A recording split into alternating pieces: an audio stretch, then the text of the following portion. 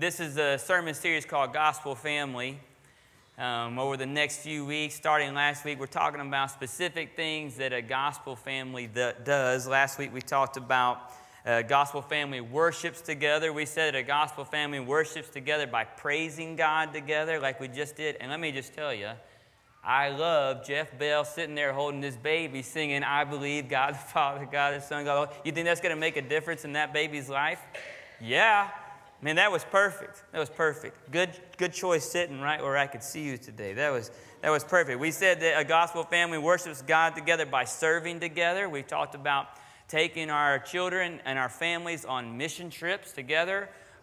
Yes, across the world, but also right down the road. It's good to serve people in your neighborhood. It's good to serve people at Beyond the Walls Food Pantry and serve our neighbors here in Fruitland Park. It's good to serve. And we worship God by giving back to God together. We talked about not just letting Dad, drop the check in the offering box, but talking about why we tithe and why we give of our monies to missionaries so that they can go and try to make Jesus' name known to other places. Talk about doing that together. Well, today, the title is A Gospel Family Enjoys God's Word Together. I hope that you brought your copy of God's Word this morning. And if you did, go ahead. You can turn to the book of Deuteronomy. That's where our main passage will be today, Deuteronomy chapter 6. God's Word is awfully important. We could do series on the importance of God's Word, what it is, why it's important, and everything like that. Today, our focus is mostly going to be about passing on God's Word to our children, okay? But I do want you to know that I do believe all those things we said. I also believe a lot about God's Word. I believe that God's Word is what God's Word says it is. I believe that when I run across something that I struggle with in God's Word, that it's not God's Word that has the problem, it's me that needs to understand what God's Word is talking about. This is God revealing Himself to us. We worship the one true God who is a self-revealing God. Thankfully, God, after creating us, chose to reveal Himself to His creation through His Word. His Word is probably one of my favorite themes that goes throughout Scripture. God's spoken Word created all that there is. He spoke to Adam and Eve in the garden. How incredible would that relationship have been? He spoke to His people through prophets. He spoke to His people through apostles. The living Word came in Jesus Christ, the Son of God, and came to offer Himself as a sacrifice to cover all of our sin. His written Word has been copied down in these 66 specific books that are in one book, the Bible, and we read it, and God has shown Himself to us through it. In fact, I would tell you that you would have a very hard time knowing God if it's not for the Bible. Okay? Now, I would love to hear stories of God showing up in your bedroom at night and just telling you everything that He wants you to know. Okay? And I will sit down and hear that story with you. But 99.99999% of the time, God reveals Himself to us through this book. Okay? It's here. He's written it. It's good. It's gold. It's up to us to take it and read it and make it part of our life. When we talk about God and we talk about His Word, that's called theology. Okay, sometimes our theology is right. Sometimes our theology is wrong. Sometimes we think one thing about God when we're 6, 7, 8 years old, and sometimes we think something completely different about God by the time we're 56, 57, 58 years old. That's called theology. Okay, when God speaks, that's called revelation. It's always true. It's never false. It never changes. It's always the same. And so I want you to see the difference in when we talk about God and we talk about God's Word versus when God actually speaks. Are you with me? And when God speaks, that's called revelation, and that's been copied down in this book. I love music. I have a music major from college. I've been leading worship for years. I love music. I love praising God and using music to do that. And I think, like we talked about last week, it's important for our families to do that. I also know that we are always going to give more time during this weekly gathering to the teaching of God's Word than we are going to the singing back to God. Okay? Whenever someone says, I just love music so bad, let's just have a worship service where all we do is sing. I know what you're saying, and there's nothing really inherently wrong with that. Okay, it's wonderful to gather as a church and sing these great songs that we have and lift up our voices. But let me just say it to you like this. What he has to say to us will always be more important than what we have to say to him. Okay? Are you with me? That's most important. Well, why? Because what he has to say will always be correct. I mean, sometimes even on accident we say things that are wrong, okay? And so we need to understand how important this book is and what it has to say to us about how we are to live our lives. I love the old hymn. In fact, it's a crazy thing. We don't even really know exactly who wrote it. His first name started with a K. It's about as much as we know. But there's an old hymn called How Firm a Foundation.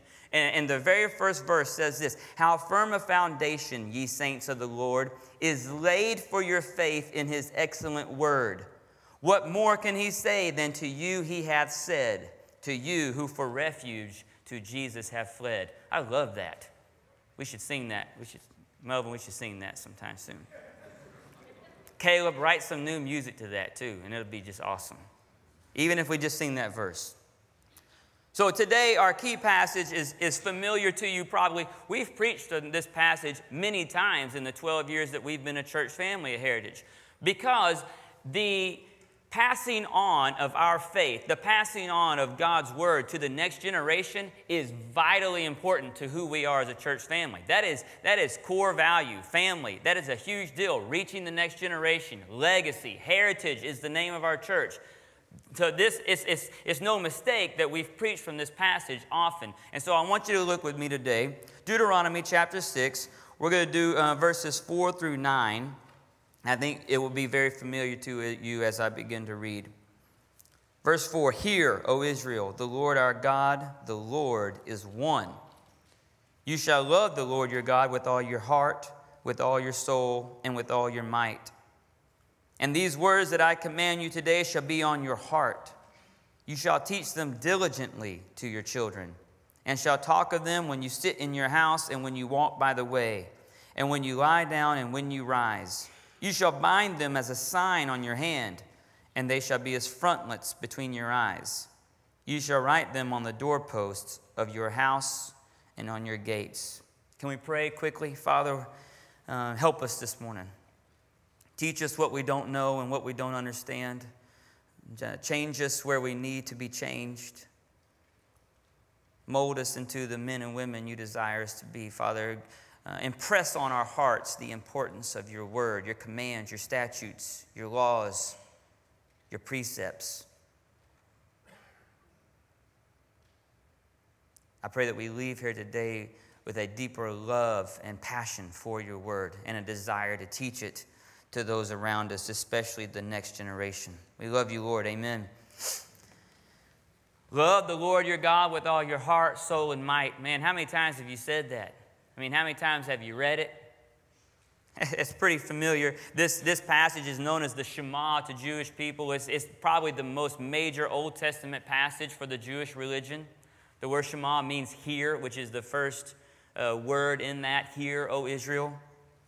It's quoted by Jesus in the New Testament. You know, when the teachers and Pharisees tried to test him, you know, what's the most important commandment? And he said this, and then he added on, and love your neighbor as yourself. And that's recorded in Matthew, Mark, and Luke, 3 of the 4 Gospels. This is an important passage.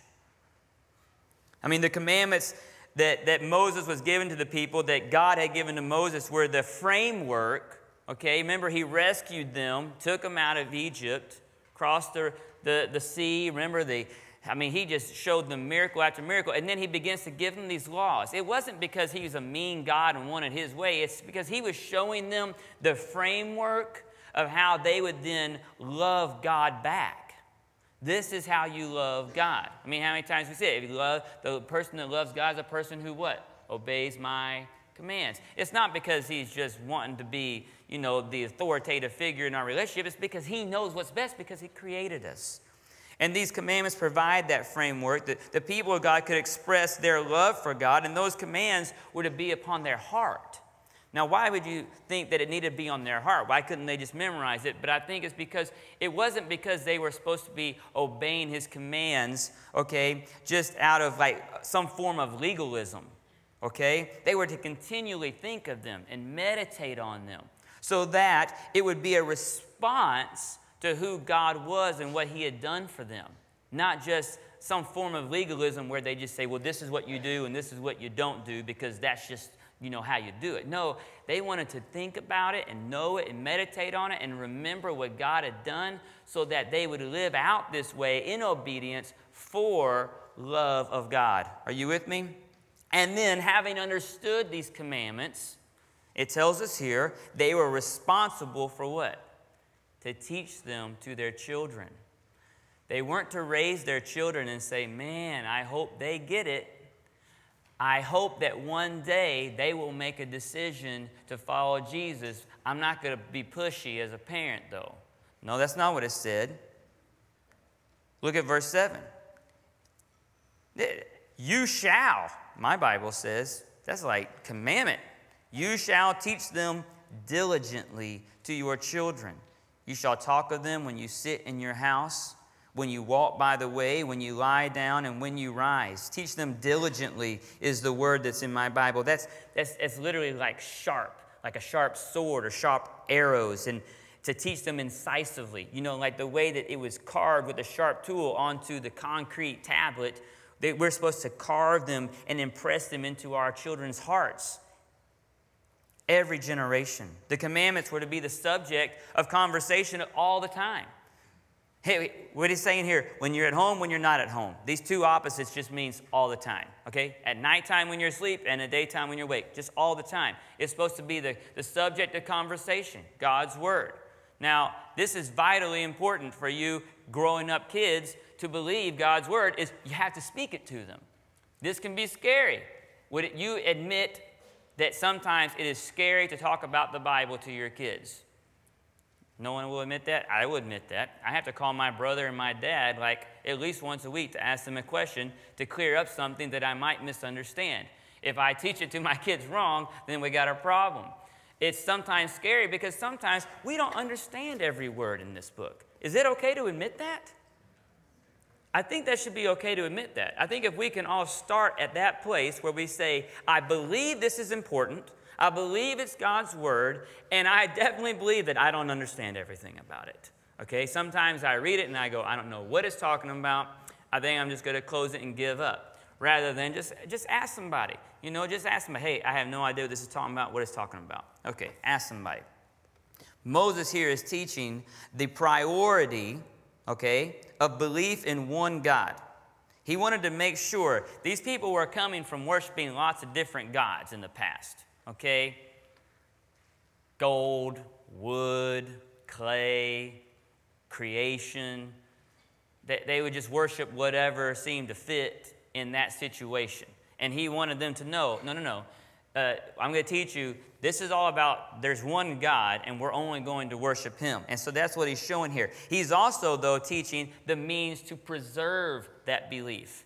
See, if he didn't teach them that it was important to teach your children, then within 1 or 2 generations, this is such important belief of there only being one God would pass by. He knew that in the past they had already worshipped many different gods, many different idols. Well, if we don't teach our children that there is one God to worship, eventually we will go back to worshiping many different gods, many different idols. Oh my goodness, what has already happened? We see that, right? You ever known anybody that worships something other than the one true God? Man, there's people in this room that have worshiped things other than the one true God this week. We have to teach it to our children. He continues with the importance of God's word. Look at verses 8 and 9. He says, you shall bind them as a sign on your hand. I used to use that verse to try to talk my dad into letting me get a tattoo. He didn't fall for it. I never got it. I was a pastor's kid. There's like no tattoos. Nothing wrong with tattoos. I'm okay. I'm just saying that just reminded me of that. Dad, I'm going to write scripture on my hand.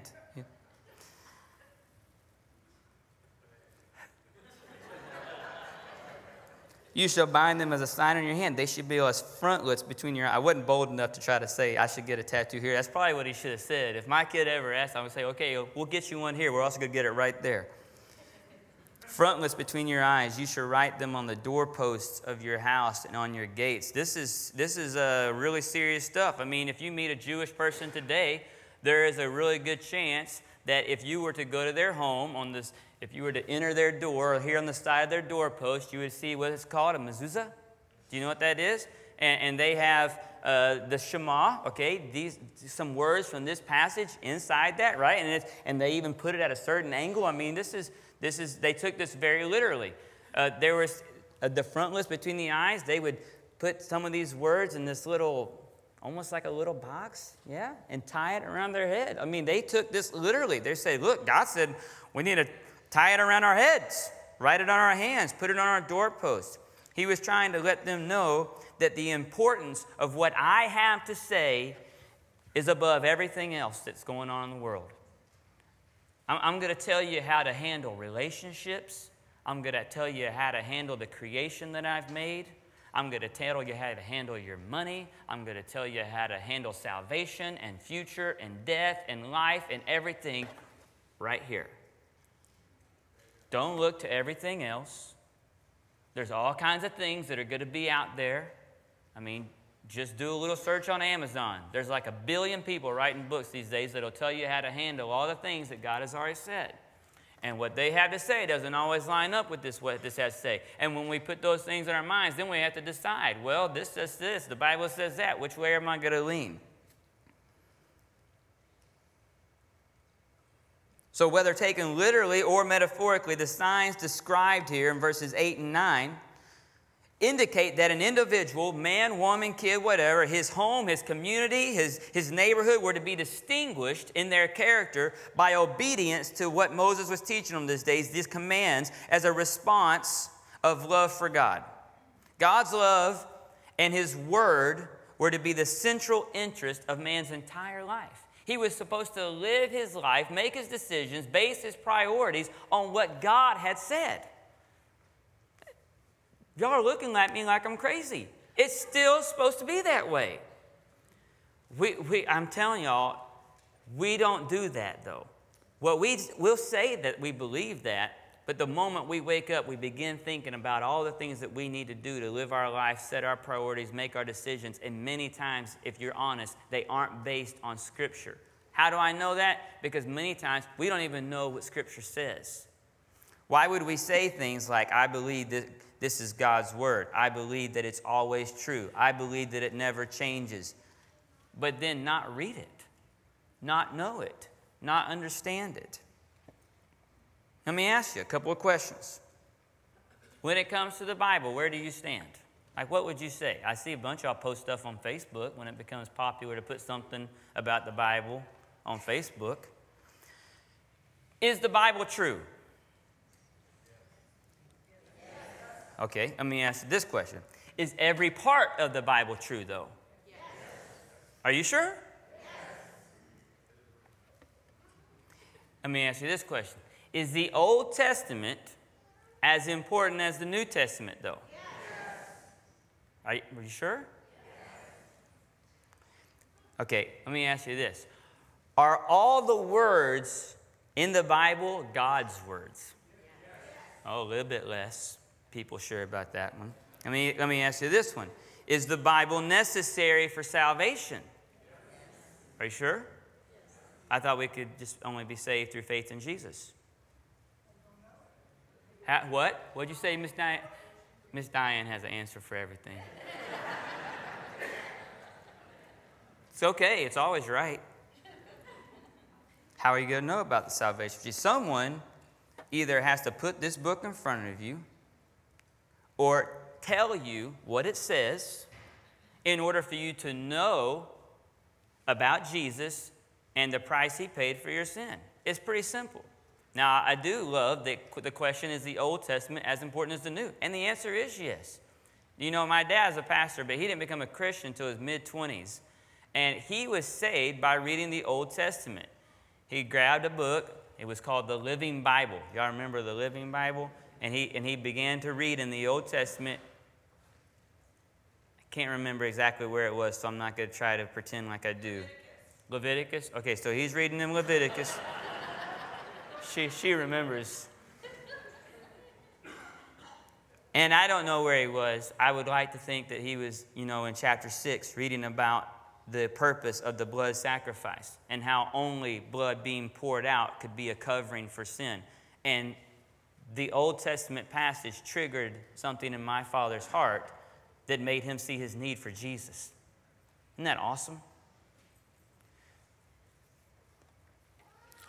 So, if all of this we're saying, if we're agreeing on this, then I would say it's time to take a couple of things of action, because if it's our responsibility, especially as adults, to pass down to the next generation this knowledge of, this understanding of God's Word, we got to at least know it. And I don't mean to say that we all need to be PhDs like my brother, okay?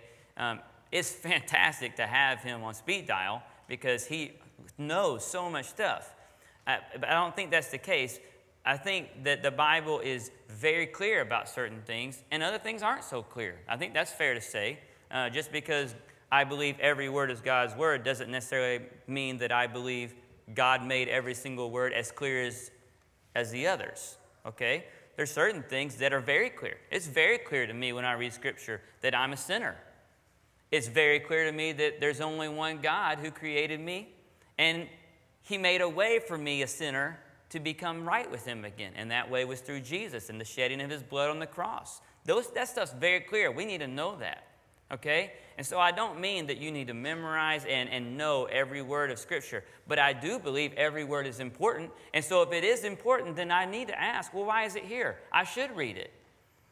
A passage that you're probably familiar with is in the book of 2 Timothy chapter 3. Paul is writing to his friend, and look what he says in verse 14. He says, "But as for you, Timothy, continue in what you have learned and have firmly believed, knowing from whom you learned it, and how from childhood you have been acquainted with the sacred writings." Now, when Paul wrote this, the New Testament wasn't compiled together. I mean, he's literally writing the New Testament. So what was he meaning? That the sacred writings will make you wise for salvation. The Old Testament, okay? That's important, that you know that God's plan for salvation didn't start in the book of Matthew, okay? Which are able to make you wise for salvation through faith in Christ Jesus, just like it did my dad. All Scripture is breathed out by God. Now that's interesting. What does he mean by breathed out? Because men wrote this stuff down, right? What do you believe about that? Do you believe that they went into some kind of trance and started doing this, and then they woke up and like, wow, I just made Scripture? I don't know. Have you thought through that? Have you thought about what you believe about how the Bible became to be? You know, did they write whatever they wanted to write, and then somehow with this magic ink, the Holy Spirit changed it to say the right stuff?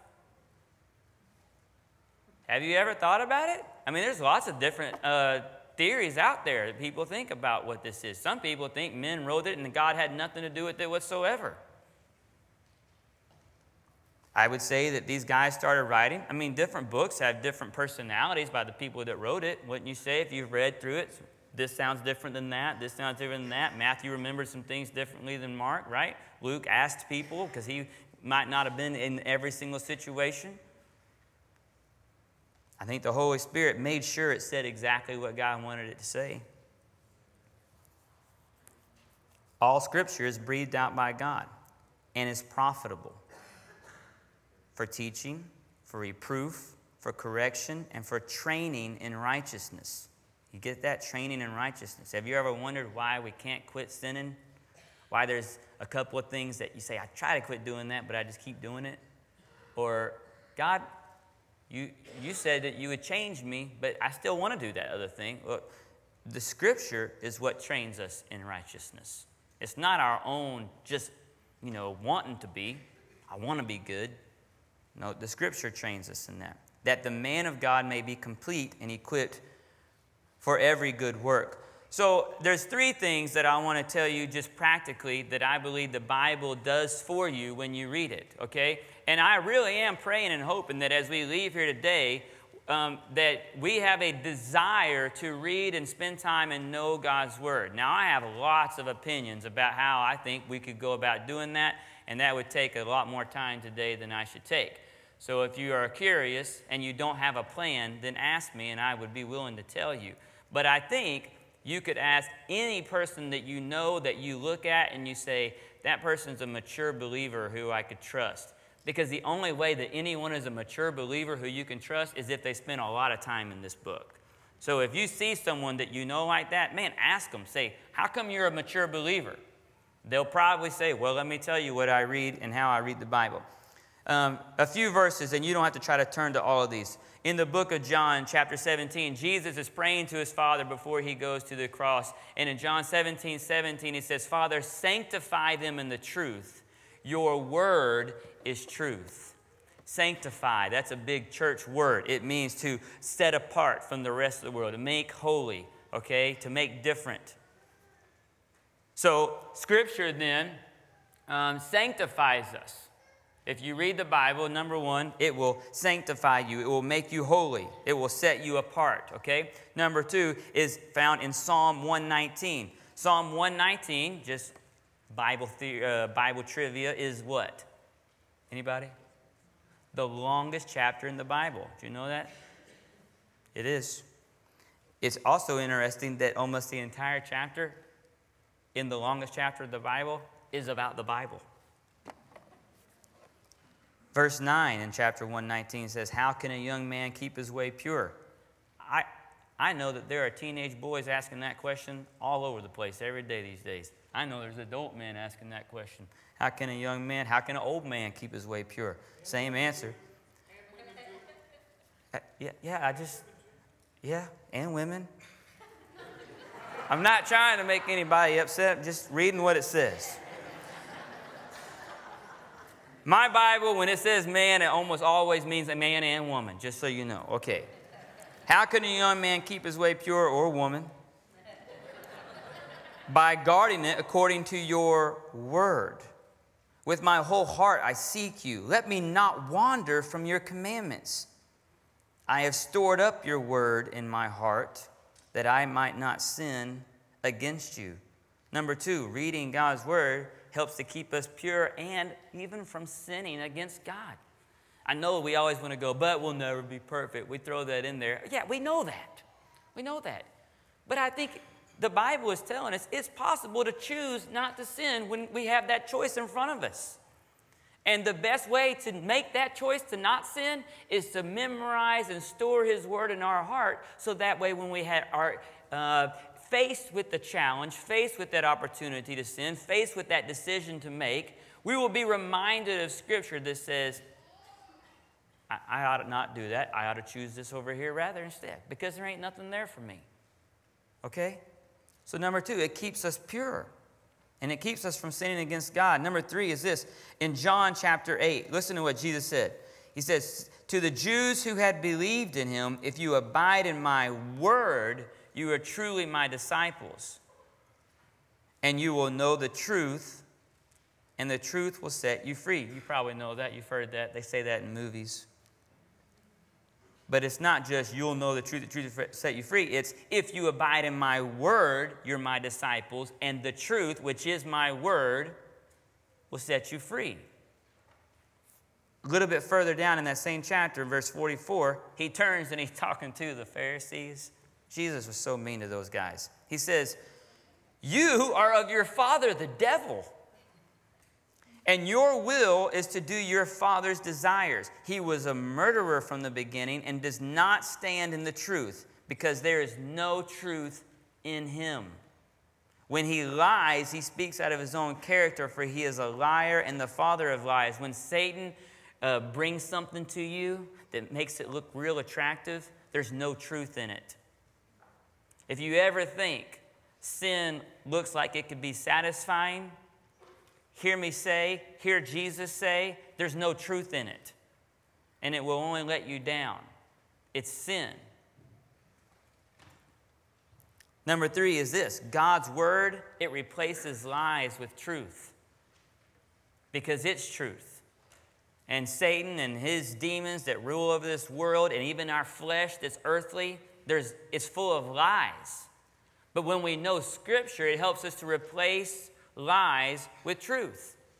Are you with me? So when I start to believe I'm not good enough, I don't deserve heaven, I'm reminded that yet while I was still sinning, Christ died for me. It had nothing to do with me. I didn't deserve it in the first place. I haven't lost my salvation because I sinned. I never earned it to begin with. It was given to me freely. But if I don't have that verse to remind me of that, I'll begin to believe the lies that every time I sin and mess up, I'm not worthy.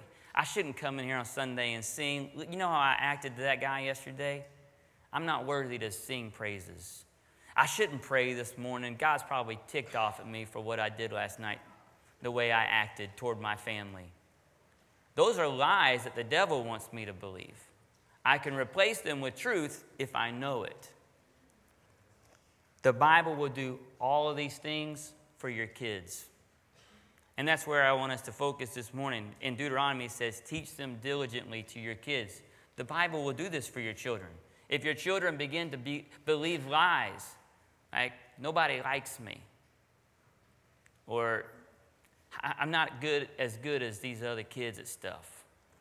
They're not finding their identity in Christ. But the only way they would know to look to Christ for their identity is if they were knowing the Word. Does that make sense? You got to show them the Word and teach it to them so that they can begin to replace the lies that Satan wants to fill their head with. I mean, I got 2 kids and I got a wife that teaches middle school.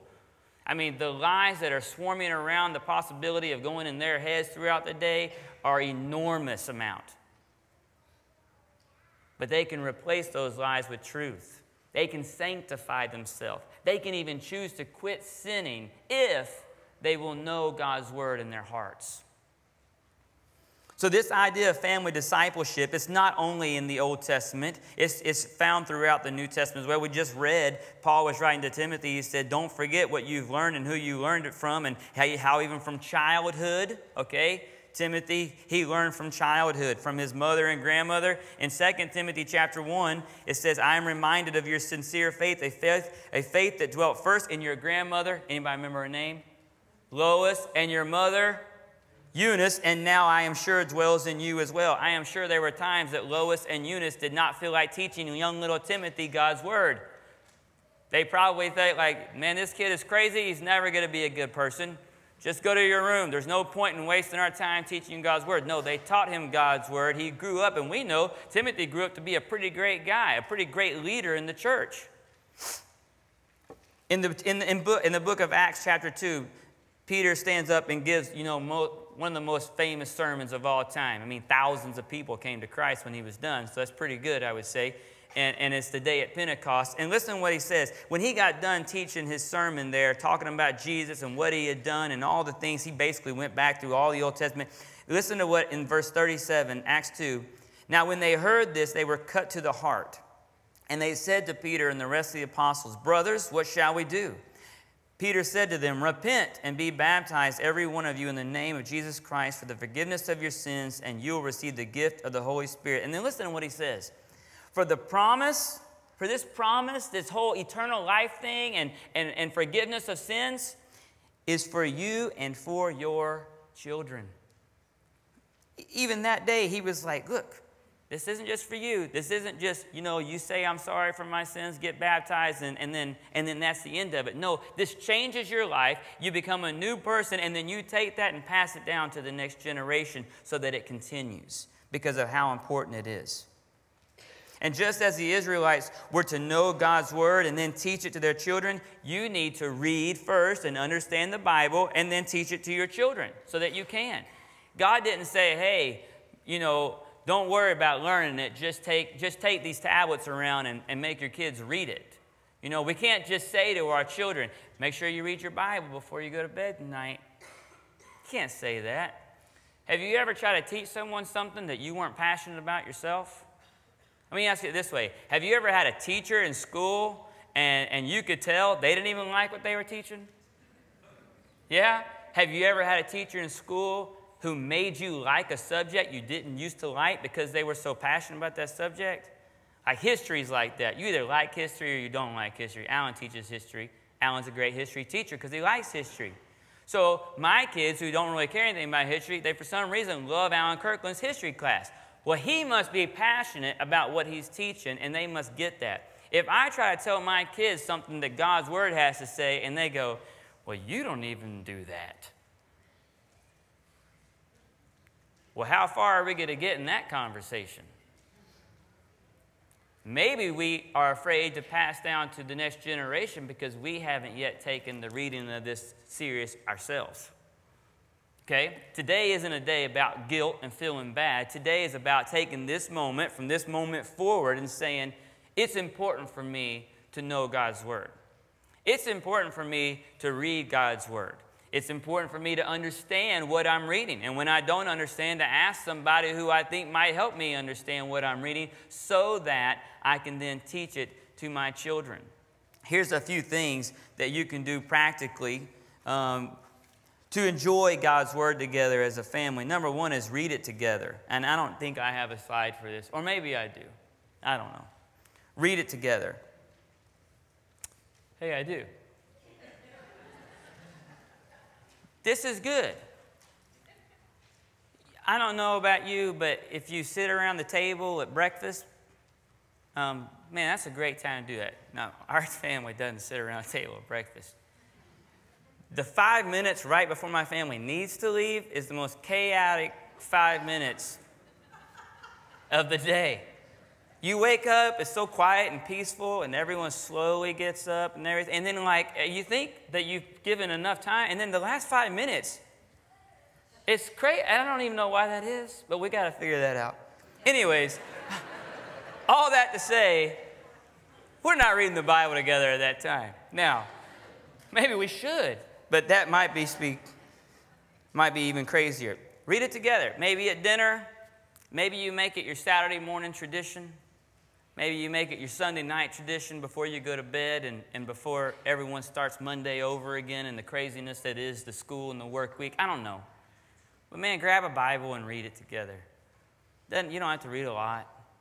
Read a couple of paragraphs. Read enough that it makes sense to get the idea of what that passage is talking about and say, man, what do y'all hear? What's God saying to you? I think that's important. Read it together. I got a couple of pictures. If you've got kids, this book on the left, I guarantee you I've shown you this picture before because I've stolen a picture from Google and it's on the desktop 4 times. So, the Jesus Storybook Bible by Sally Lloyd Jones. If you got kids like 10 and under, in fact, I've recommended that Bible to adults who didn't grow up in church knowing the Bible. This Bible is fantastic. It tells the story of the Bible. It doesn't have every book and every chapter and verse. Okay, it's a kid's Bible. But every single story that it has points to Jesus. I love that. I love it. There are times that I remember as a kid, I would grow up going to Sunday school, and they would teach us about Jonah and the whale. Great.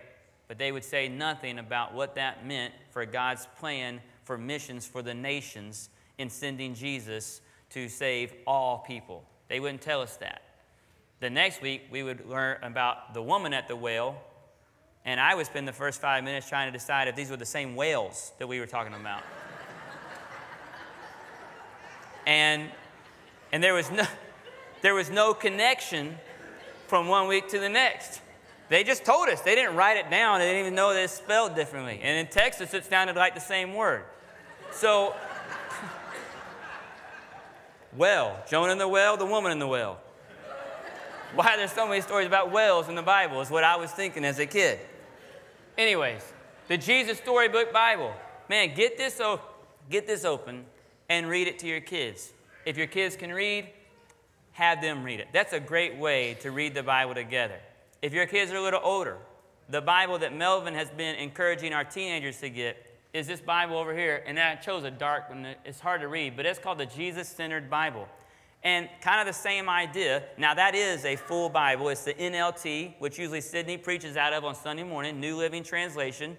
So any of you could get that. You could follow along in the sermons on Sunday morning.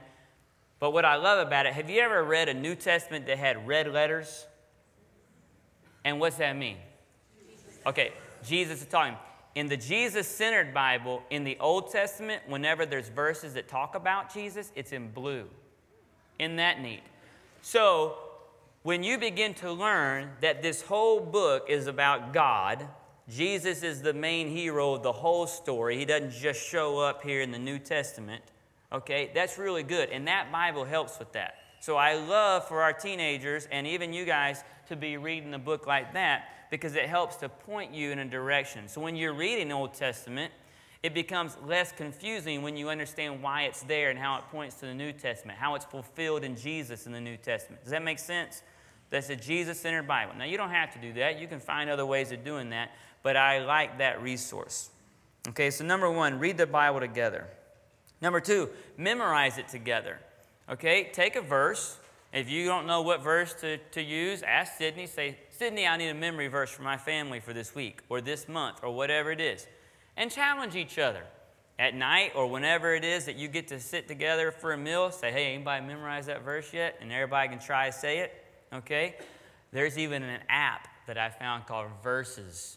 You can add everyone in your family. You can put it on their devices, and you can add verses to it. It's got games like fill in the blank, and you can speak it or all kinds of stuff that's out there and work together. And they get these little circle rings of colors as they memorize the verse better. Okay? It's great. It's called Verses. It's on the iPhone. Is it on the Android? I figured y'all would have looked it up by now. Memorize it together. I have hidden your word in my heart that I will not sin against you. Usually and the kids have verses each month or week that hear from the curriculum too. Yes, thank you. Every unit, I believe is the word, there is a verse in the Gospel Project. Our men and women's Bible studies walk through the Gospel Project curriculum, as well as our teenagers on Wednesdays and our children on Sunday mornings. The verse is the same, right? If the youth are doing the Gospel Project at the time, they have their own verses as well. Okay, so those verses are there. Great verse to choose from is the one that you're this morning when Caleb gets done teaching the story to the kids. Landon, I think, is going to go up and teach the verse of the unit. And they all say it together. That's a great one to choose from. Thank you. Number 3 is this, share it together. Read it together, memorize it together, share it together. I try to do it this way. When I read and I'm not reading together, I'm just reading, I might say, oh man, Braxton, come look at this. Let me show you what the Bible says about this. Look what Jesus just taught me. And I just want to share it with them. Sometimes you might be reading and no one else is in the room. You know, sometimes I read really early in the morning and my family doesn't like to get up that early. I might text them and go, hey, check out this verse. Can you believe what God did? Something like that. And share what God is teaching you, and now you're teaching them. That's easy, especially with all the devices we got. Man, you can share it to them all the time. If you have, my daughter Ainsley, she loves to do this YouVersion app. It's got the Bible on it and reading plans, and she'll read it, and she can text and see if her friends and they're reading to make sure and all this stuff, accountability. Great. I'm not going to sit here and go, Bibles on the iPhone are bad or anything like that. Just read the Bible. Honestly, I don't care. I personally like mine. It smells good, but I like that. Okay, one more resource. This is practical stuff because you all agreed when I asked you the questions. You agreed this is true. You agree it's important. You agree every word is the Word of God. Then we got to put it in our hearts. We got to do it. There's another resource, and I may have a slide. Do I have a slide for New City Catechism? Okay. You know what a catechism is? A catechism is a way that people would train people in Christianity using a question and answer system. Okay? So there would be did anybody grow up Catholic? You know what a catechism is, right? Okay? And so this is the way of training. And New City Catechism there's all kinds of catechisms. I mean, if you just Google catechism, there's catechisms for the last hundreds of years of ways of training people as they came into the church. It's common to say that today we live in a post-truth world. That's not... No, we can show... It's okay. We're running short on time. Anyways, that's Tim Keller. He's a pastor, and he helped to create the New City Catechism. Why y'all messing with me back there? None of this is good for Facebook. Put the slide back up that says New City Catechism. I want you to get that in your app store, okay? They also have books. If you're a book person, you can order them. Okay, the thing I love about the New City Catechism is there's 52 question answers. So theoretically, you could do one a week and go through all 52 in a year. I'm going to show you what it looks like. And I didn't tell them I was going to do this. Ainsley, come here. Braxton, you come here too, so she's not the only one. Okay, somebody bring a phone. You got New City on there? You don't? Never mind. I was going to show the app. These are my kids, okay? New City Catechism is great because in the app, it has a children's mode. Okay, so I'll turn that on, and what it has is broken into 3 sections, 52 weeks in those 3 sections. And so section 1, the first question is, what's the first question? What is our only hope in life and death? Braxton? I can't remember. Yeah, you did. Oh, Ainsley? That we are not our own, but belong to God. That's right. So what is our only hope in life and death? That we are not our own, but belong to God. And when you look at that question, then there'll be a verse that talks about that question and answer. There will be a little bit of commentary, okay, so you can understand a little bit better why that foundational belief is one of our foundational beliefs. There's even a song, and it will sound very children-y to you, but I guarantee it works. I won't make you sing it. But it works, and they will sing that song in their head, and they will remember the answer. Okay, I'm going to give you one more chance to, fix what just happened a minute ago. Question number 2 in the New City Catechism is, what is God? Our Creator and King. You made that up. That's not the right answer. I know it starts with Creator. I know this one too. Yeah. Did nothing. You know this one? Yes, I do. Okay. The creator of everyone and everything. God is the creator of everyone and everything. I Remember said that? Creator and King because that's what we learned. It's kind in of rhymes with Kings. that. Okay, well, go sit down.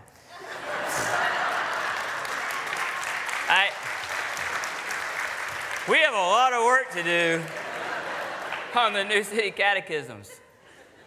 He was paraphrasing, thank you. It's like the Message version. Okay.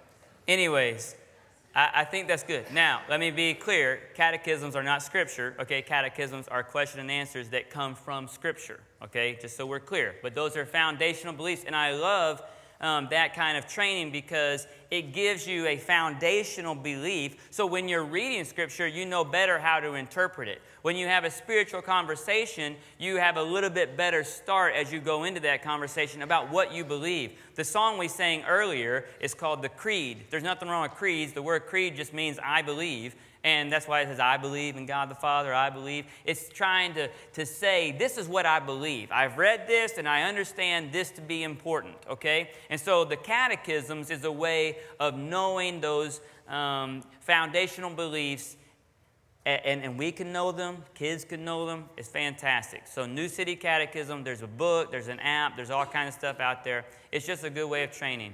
Read it together, memorize it together, and share it together. Know God's Word, y'all. It's so important. And if you don't know where to start, just ask somebody, okay? Come and ask. I would love to talk with you about what it looks like to spend time in God's Word. I think it's so important because of what it is. In fact, I would say that you need to make some decisions based on what God's Word says that it is. I mean, if God's Word says there's only one God, and I need to know, do I believe what this is saying? All the things that we do in our Christian life, they stem from the truths that are in this book. I mean, it's either, in my opinion, this is either 100% true or I ought to toss it out. Because have you ever had a friend that tells the truth most of the time? Okay? If you read this and you go, oh, I believe a lot of that, but I don't believe some of that, well, what are you reading? Because the book is about a God who created everything, sent His Son to die for your sins and all that stuff. Why would we believe in any of that if we didn't believe that this whole thing was true? That would blow my mind. Why would you get up early on Sunday morning to get here? It's either true or it's not. Okay? It makes too many claims about itself for you to try to go, well, I like this part, but not that part. Okay? So I know this has been kind of all over the map, and I'm sorry about that. But let me pray, and we're going to be done. Next week, we're going to talk about a gospel family prays together. Okay? So don't miss that. If you've ever struggled praying with your spouse, if you've ever struggled making it a habit to pray with your family, don't miss next week, okay? This isn't about guilt. This isn't about thinking of the things that we've not done or the things that we've missed to this point. It's just about saying from this moment on, this is the way that our family is going to operate, okay? Okay, no, it's all grace. Let's pray. Father, we thank you so much for your word. You are the Almighty God. Unbelievable that you would take this many different people over this many years, over this many continents, to write together one book that says exactly what you want it to say, and then you would preserve it for thousands of years to make sure that it said the right thing.